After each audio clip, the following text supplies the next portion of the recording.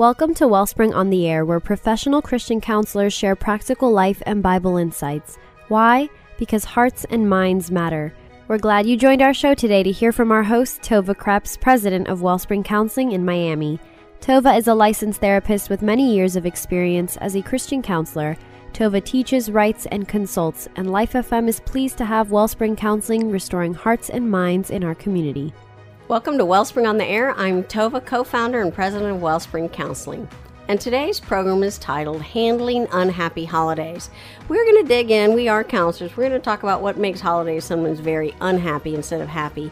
And we're going to address stress, grief and loss, handling hard family members, and handling our expectations today.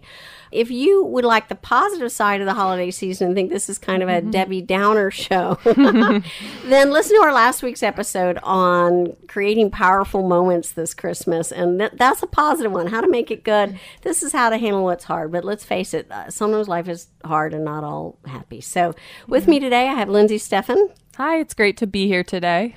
And she's my co-host of this show as we talk about handling unhappy holidays here on Wellspring on the Air. So again, we're going to talk about stress, then grief and loss, then how to handle hard family members and expectations. So let's dive right in on stress. It's a busy time of year and we have more to do than usual, right? Yeah, I think everyone, even just with work, I don't know what it is. There's deadlines, end of year things. It's like the stress level just shoots through the roof. I see that in my own life with family, friends, clients. So I think with that, though, we start to get, quote unquote, too busy to keep taking care of ourselves. So maybe like the fact that I haven't exercised since Thanksgiving. Yes, that's a perfect example. Might be a perfect example. Yes. I mean, I did get a little sick, but it's like I'm too busy to exercise, and yet really I need exercise absolutely more than ever to get through this stressful time. Yeah, you need that serotonin boost, and you need to just sweat out the stress. But it's true, that's usually the first thing to go, or healthy eating, all of these things that they start to play into, of course, how we feel physically, but emotionally as well. So I encourage my clients, let's set even sometimes a daily schedule for the week before I'm going to see you again next week, or just scheduling in each day what's a way that you can take care of yourself. So today, even be realistic. I don't need you to exercise for an hour, but do 20 minutes of yoga, or go for a walk, or have dinner with a friend, have someone over, just or quiet time. I think that's something too we're all probably guilty of is, I just need a little more sleep in the morning, and we don't start our day with God. So just being mindful that maybe we have to be even more intentional than normal to guard those sacred spaces that we need. So stress management in the holidays is no different than stress management any other time. Yeah. But we really need to do it because it is a stressful time. And telling ourselves, this is a stressful time, so I need to do the basics. I need to eat in the healthy ways, have lots of water, make sure I'm getting the sleep. Yeah. And getting some exercise in. And even if it's shorter amounts of exercise, so you don't have time, the intensity is very important in order to get the stress reduction benefits. Yes. You've got to hit that aerobic value, 20 minutes of that aerobic value to get that change in your serotonin levels, the change in your system. So just remember that. The walk is great. That's probably more of a mental thing. Yeah. But that true aerobic value actually changes our stress levels in our body. So, and that'll keep you from finding other ways to de-stress, like, addictions or other things that are bad for us. So eating and drinking in ways that then we've thrown our diet off too and everything else off. So, all right. So we need to handle stress. I love the fact that you talked about time with God. This season is for Him. And so making sure we have that time to just center and be with Him and let Him speak to us through His Word and worship with music and things. Yeah, I think sometimes too remembering to say no to certain things because I think we have more invitations, more even very fun activities, and we want to do everything. But just like in your normal other 11 months of the year, sometimes you have to say no to one thing to say yes to another. So maybe I can't go to 3 holiday white elephant gift exchanges this week because your small group's doing it, your friend group, your coworkers, whatever.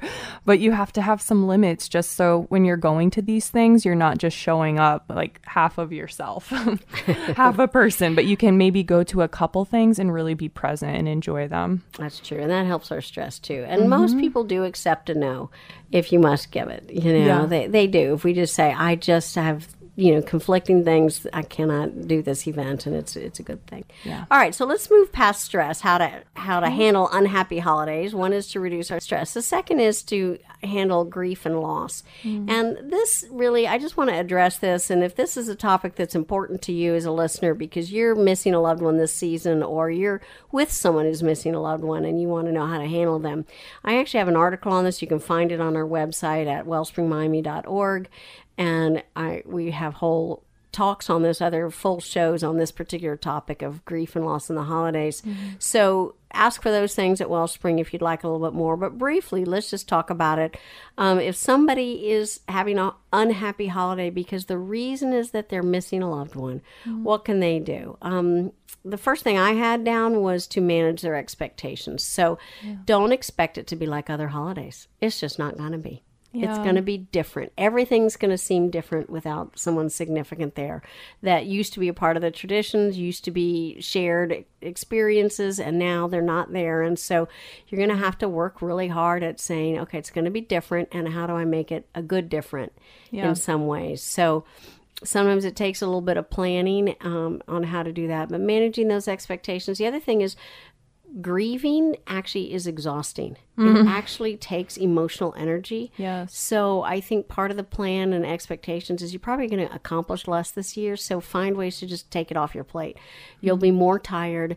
It'll be a little harder. You probably can't accomplish as much. And so letting that be your expectation that you just need to be handled with TLC, tender loving care, in ways to get you through would be a reasonable expectation. Yeah. So maybe if you normally coordinate the Christmas bake sale or whatever at your church, maybe this year you don't coordinate it, but you just show up that day and you bring your brownies.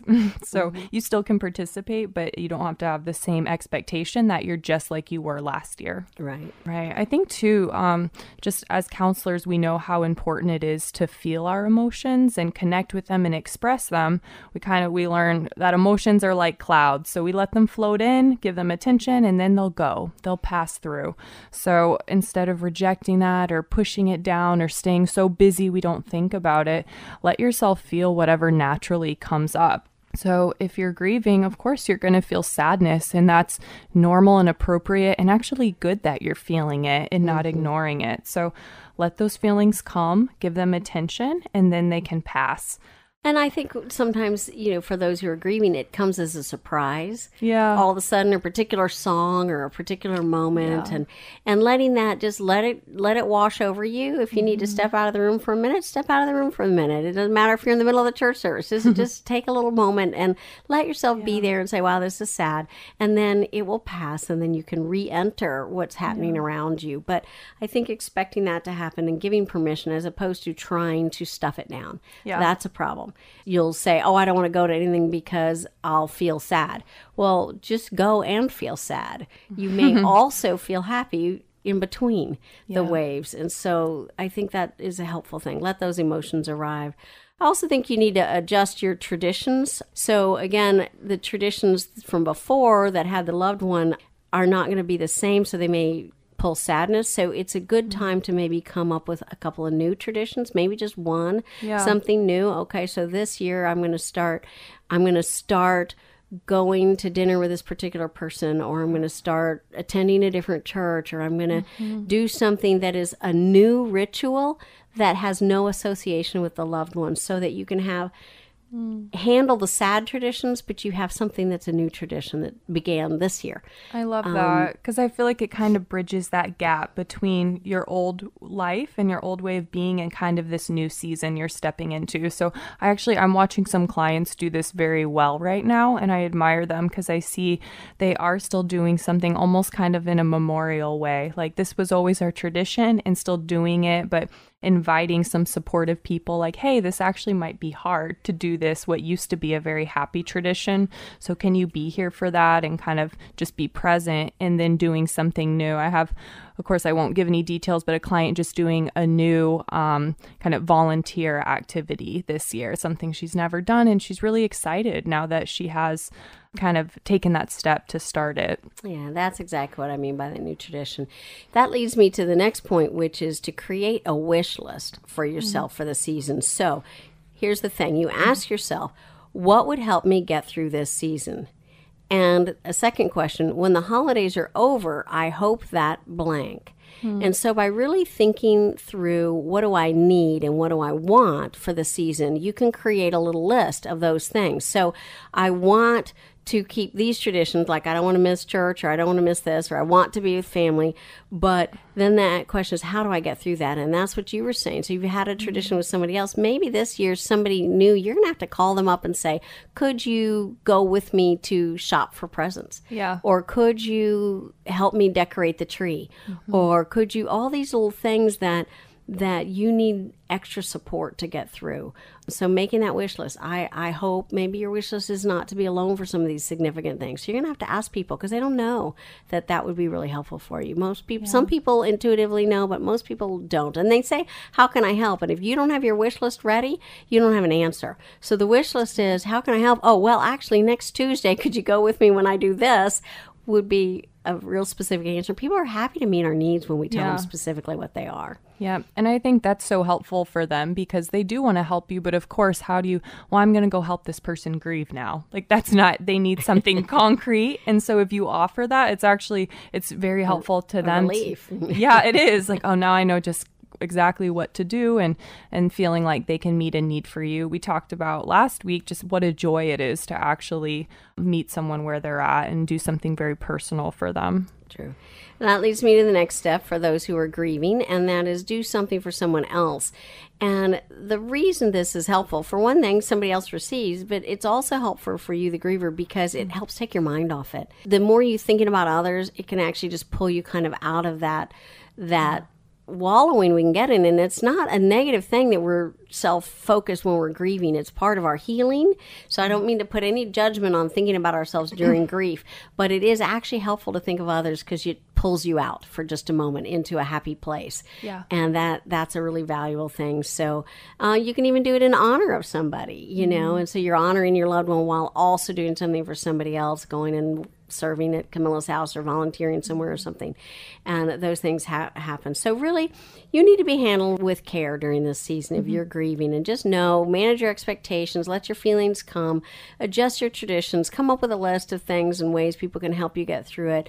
And then do some things for some other people that help you focus outward as well as inward during this season. Lindsay, I know you wanted to make some comments about how someone can help somebody else who's grieving. Yeah. So I think a good way to think of it is offering your presence, not necessarily presents like gifts. So just being with people. I think this is something as counselors, this is kind of our job. So we offer tools and techniques, but just being with people during hard times.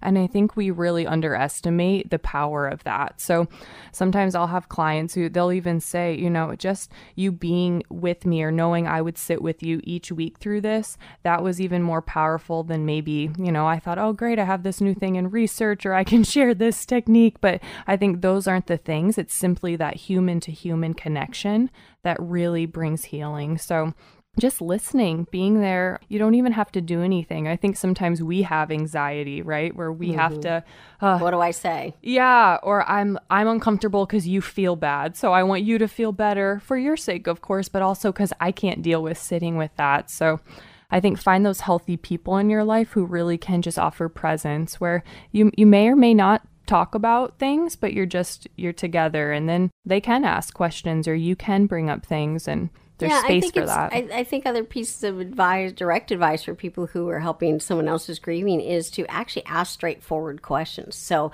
use the name of the loved one who's gone, so so-and-so isn't here with us this year. I'm wondering how you're feeling and if you want to talk about it. Or I realize this is your first Christmas without someone, or maybe it's your 10th Christmas without that person. But it's just asking people how they are is a way we can help, and acknowledging, remembering the person's name. You're not going to make people feel more sad. You're going to just acknowledge what they're already thinking, and sometimes feel like everyone else has forgotten. Yeah. And so just you remembering that they're missing a loved one is a valuable thing to say to someone, and letting them know that you're there and available if they want it. Well, so far we've talked about stress and grief and loss. Those are two ways that our holidays can be unhappy. And so hopefully we've given you some guidelines on that. We're going to take a quick break, and we're going to come back after the break and talk about how to handle unhappy holidays when we have hard family members to spend time with and when we have expectations that we need to deal with. So we'll be right back. Wellspring now offers professional Christian counseling at 6 locations in Dade County. Therapists are now taking clients at 2 new locations, one at Crossbridge, Miami Springs, and Key Biscayne. For more information, 786-573-7010 or wellspringmiami.org for more information. Welcome back to Wellspring on the Air. This is Tova and Lindsay, and together we are talking about how to handle unhappy holidays. If you missed the beginning of the show, we talked about how to handle the stress that can make us unhappy and also grief and loss that can make us very sad, and some helpful hints on that. If you missed it, you can find us at wellspringmiami.org, or you can look up Wellspring on the Air on any of your favorite podcast formats and listen to the rest of the show. And if you want the positive form of how to be excited and happy this Christmas, we also have a podcast on how to create powerful moments this Christmas. But this one is about some of the hard things, and we are counselors. This is the stuff we deal with, so we want to make sure we give some advice. So our next unhappy holiday possibility is that we have hard family members. So I want to talk first about the hard family members that we have to be present with for a meal or for sleeping in the same quarters or for extended periods of time, those members that we have broken relationships with. So Lindsay, what do we want to say about broken relationships that we have with people and how to fake it through those times? Yeah. Well, I think this is just very relevant because my office is flooded this month more than any other month of the year, I think, because anxiety is coming and just all of these, like, how am I going to deal with this? So, I think something that we need to do is to have good boundaries. So again, just like we've talked about the holidays, we need to manage our stress well, just like we do all year. And the same thing where we maintain our boundaries that we had all year, anticipating that there are going to be probably more challenges in these next couple weeks than maybe throughout the rest of the year with our family. So just preparing for it. I think when we think ahead of time and plan accordingly, then it doesn't surprise us. It doesn't necessarily discourage or disappoint us. We'll go into this later, but it's really about those expectations and thinking, okay, what can I do to realistically get through this? So one thing I tell clients is limit your time. So you don't have to necessarily go and stay in your family's home for a week straight if that's not a good idea for you. Well, I think setting boundaries is important, and some people are really toxic and we need to set stronger boundaries, and then there are little boundaries you can set. But, I think we can think twice about, and maybe even make some people disappointed, but maybe we shouldn't stay at the house. Yeah. Or maybe a different boundary we might set is that we don't stay, as you said, as long. We keep the time limited, or we only see people in certain venues. So if you have a family member who is a lot worse late at night because of maybe substance abuse, then maybe your boundary is that you go visit them, and maybe intentionally go visit them in the morning, or you have your Christmas time with them at lunchtime, or so coming up with ways to work around things so that not that you're cutting people out, but that you setting boundaries to keep them away, but that you are setting boundaries for what you can and can't do in order to create success. The goal is to how do I be with this person successfully? Yep. So keeping even those things we talked about earlier, but keeping your quiet time, going for a run in the morning, or if you just need a break in the day, saying, hey, I'm going to take the car and go to the mall and just take an hour or two for yourself. I think some families, I'm noticing a lot with clients that the expectation is you're home for Christmas and we're going to be together every waking moment, whether or not it's miserable. So misery loves company, I guess. So, but it's okay to step away and kind of as your adult self, you are not required there to be there 24/7. You can take some time, step away, just short, go for a walk, something, get a phone call, have a phone call with somebody who makes you not feel the toxic negative feelings. Yeah. There's another thing you can do too, I think, in anticipation of troubled people and people who have broken relationships. There's a scripture passage that Jesus actually tells us that we should make peace with people on our way to court. So if you got somebody who's going to sue you, he says, go make a deal with them before you get to court. So the idea is you have the meeting before the meeting. And I think if you're going to spend the holiday in close proximity with someone and you have a really broken relationship, it might be wise to have a meeting before the meeting, to call that person up and say, you know what, I know we're going to be together because mom wants us to be together or dad wants us to be together. And I'm willing, you put out the positive, I'm willing to just let everything go between us so we can have a happy day or a happy meal or whatever. And if you can get that buy-in from them, that everything's on hold and that you, so you kind of get rid of the awkwardness when you see each other of an unresolved conflict. You've agreed to put it away for the moment and that kind of thing. And I think those are powerful things we can do in anticipation. And they hear your goodwill. My goodwill is to make this successful, to make it happy. And so I'm willing to do it. Are you willing to join me? I think those are great ways to get through those broken relationships that are in the midst of a holiday gathering. Yeah. And it may or may not work, but I think there's a better chance that it will work by just having that conversation, kind of lower your anxiety of going in fingers crossed, like, I hope nothing happens, but hey, let's be a little preemptive, go ahead of time and say, hey, let's make an effort together, join together in this moment, even just for today, and try and make this as pleasant for all of us as possible. Yeah, I think that's great. Well, so we have people who have broken relationships with. Some of the other hard family members are those people who I call the joy robbers or the troublemakers. These are the people who you know they actually kind of like stirring up drama and will, because there's a big audience and everyone's there and this is their opportunity to kind of say what they want the whole family to hear, or so they may create drama, they may be abusive, or maybe they have addictions that always show when you have these big holiday gatherings. So Lindsay, what do you think? What can we do to help ourselves handle unhappy holidays with family members who are joy robbers or troublemakers? Yeah, so I think, again, just, of course, if it's abusive or substance abuse to the point where it's unsafe, then maybe those people are not invited while they're still going on with these behaviors or attitudes towards people. Or you can leave, because that's within your control more than there you go. They're coming. That's true. You can control you more than them, generally, right? Yeah. So maybe if you go and things are completely chaotic, you don't have to stay and grit your teeth through that. You're allowed to leave. And Uber does exist. Yes. You're not always trapped by You're a car. not Sometimes trapped. we have that mental thing. I can't leave. I rode with somebody else. And it's like, no.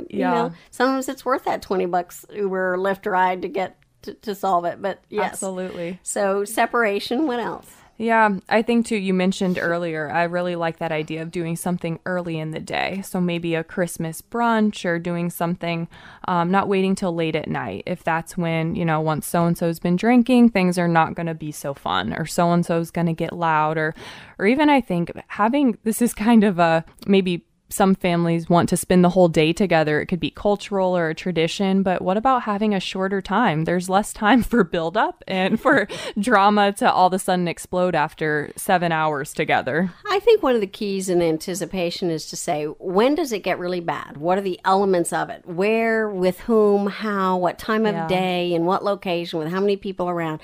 And can you orchestrate the schedule to be different so that you literally don't have that element? So for instance, some people are only abusive when it's just you, but if there's a crowd there, they won't do it. Or maybe they won't do it in a public place, but they'll do it in the home. And so, just saying, where does this go badly? And I think an even more important question is, when does our relationship go well? And how can I recreate the times it works?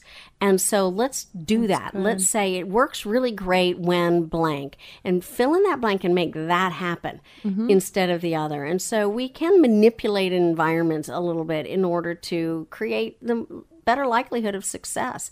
If your goal is a successful outcome, and you have to define what success is.